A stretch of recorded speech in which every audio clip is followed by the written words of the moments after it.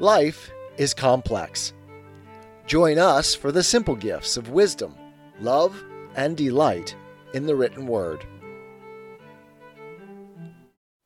The Psalms by C.S. Lewis. Part 2. The man himself, of course, lived very long ago. His injuries may have been, humanly speaking, beyond endurance. He was doubtless a hot-blooded barbarian, more like a modern child than a modern man. And though we believe, and can even see from the last verse, that some knowledge of the real God had come to his race, yet he lived in the cold of the year, the early spring of revelation, and those first gleams of knowledge were like snowdrops, exposed to the frosts. For him, then, there may have been excuses. But we? What good can we find in reading such stuff? One good, certainly. We have here an uninhibited expression of those feelings which oppression and injustice naturally produce. The psalm is a portrait. Under it should be written, "This is what you make of a man by ill-treating him."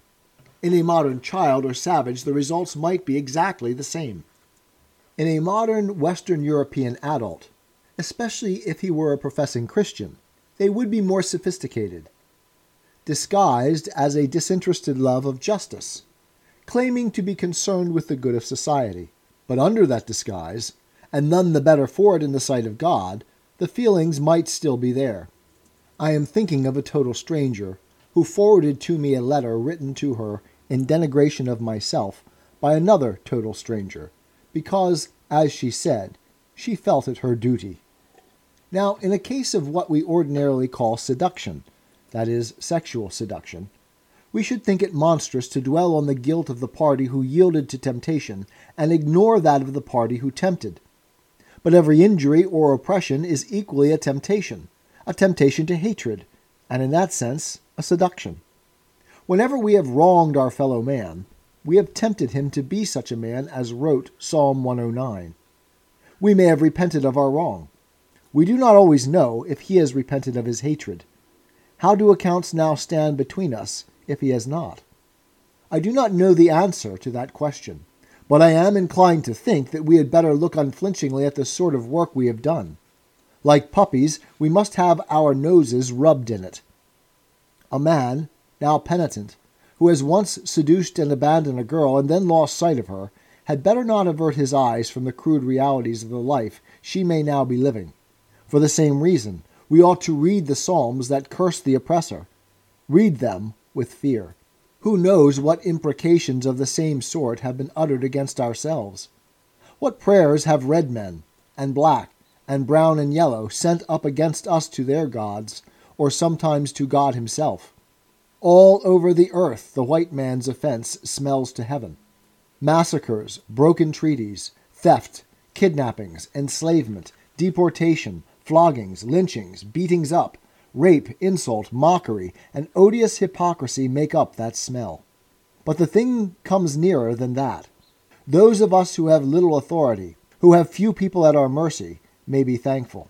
But how if one is an officer in the army, or perhaps worse, an NCO, a hospital matron, a magistrate, a prison warden, a school prefect, a trade union official, a boss of any sort? In a word, anyone who cannot be answered back. It is hard enough, even with the best will in the world, to be just. It is hard, under the pressure of haste, uneasiness, ill temper, self-complacency, and conceit, even to continue intending justice. Power corrupts. The insolence of office will creep in. We see it so clearly in our superiors. Is it unlikely that our inferiors see it in us? How many of those who have been over us did not sometimes, perhaps often, need our forgiveness? Be sure that we likewise need the forgiveness of those that are under us. We may not always receive it. They may not be Christians at all. They may not be far enough on the way to master that hard work of forgiveness which we have set them. Bitter, chronic resentment, unsuccessfully resisted or not resisted at all, may be burning against us. The spirit, essentially, of Psalm 109. I do not mean that God hears and will grant such prayers as that psalmist uttered. They are wicked. He condemns them. All resentment is sin. And we may hope that those things which our inferiors resent were not really half so bad as they imagine. The snub was unintentional.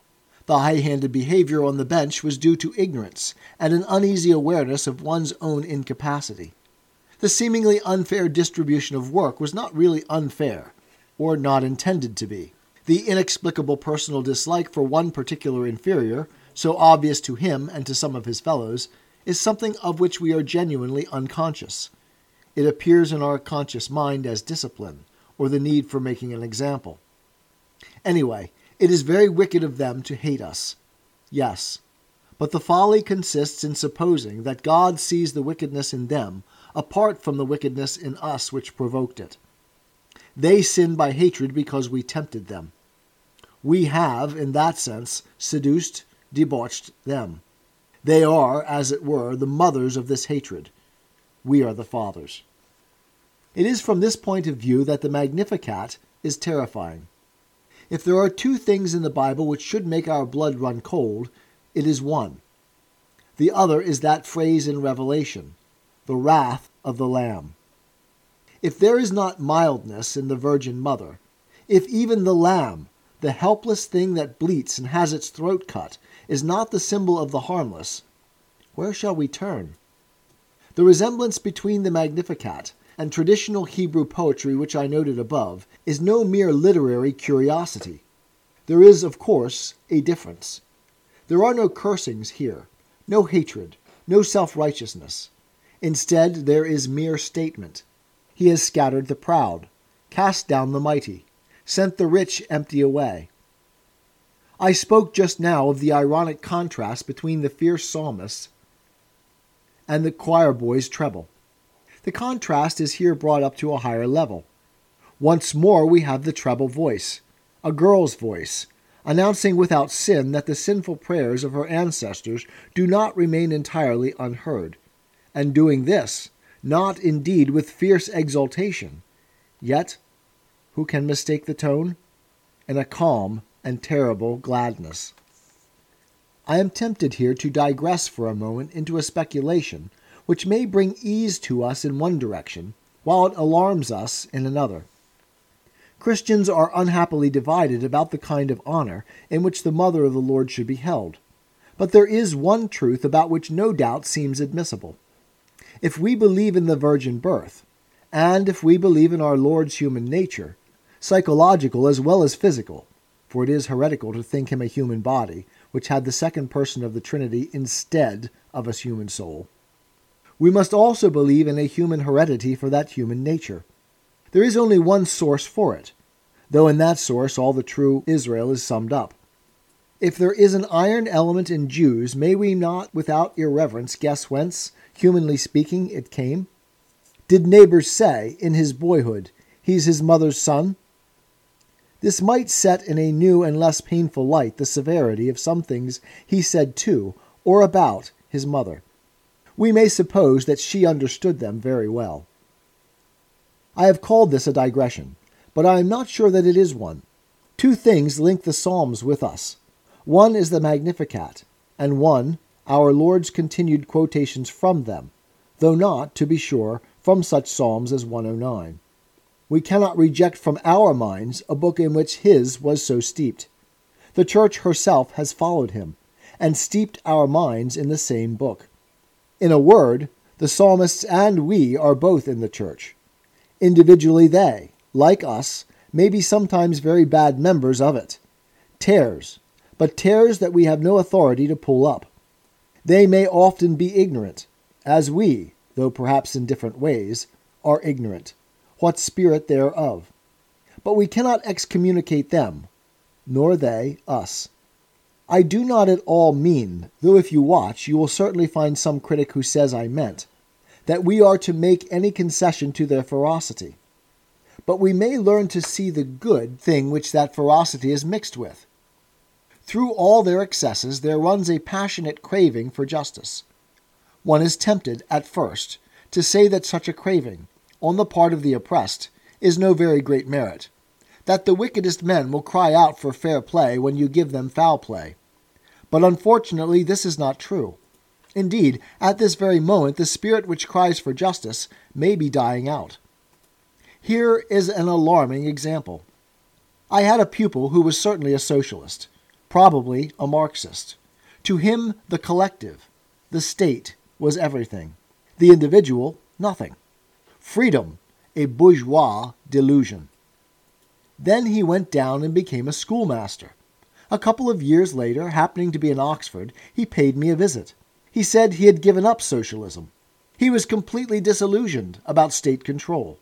The interferences of the Ministry of Education with schools and schoolmasters were, he had found, arrogant, ignorant, and intolerable. Sheer tyranny. I could take lots of this, and the conversation went on merrily. Then suddenly the real purpose of his visit was revealed. He was so browned off that he wanted to give up schoolmastering. And had I any influence, would I pull any wires to get him a job? In the Ministry of Education? There you have the new man. Like the psalmists, he can hate. But he does not, like the psalmists, thirst for justice. Having decided that there is oppression, he immediately asks, how can I join the oppressors? He has no objection to a world which is divided between tyrants and victims. The important thing is which of these two groups you are in. The moral of the story remains the same whether you share his view about the ministry or not. There is, then, mixed with the hatred in the psalmists, a spark which should be fanned, not trodden out. That spark God saw and fanned, till it burns clear in the Magnificat. The cry for judgment was to be heard. But the ancient Hebrew idea of judgment will need an essay to itself. 'Tis the gift to be simple. 'Tis the gift to be free. 'Tis the gift to come down where we ought to be. And when we find ourselves in the place just right, 'twill be in the valley of love and delight. When true simplicity is gained, to bow and to bend, we will not be ashamed.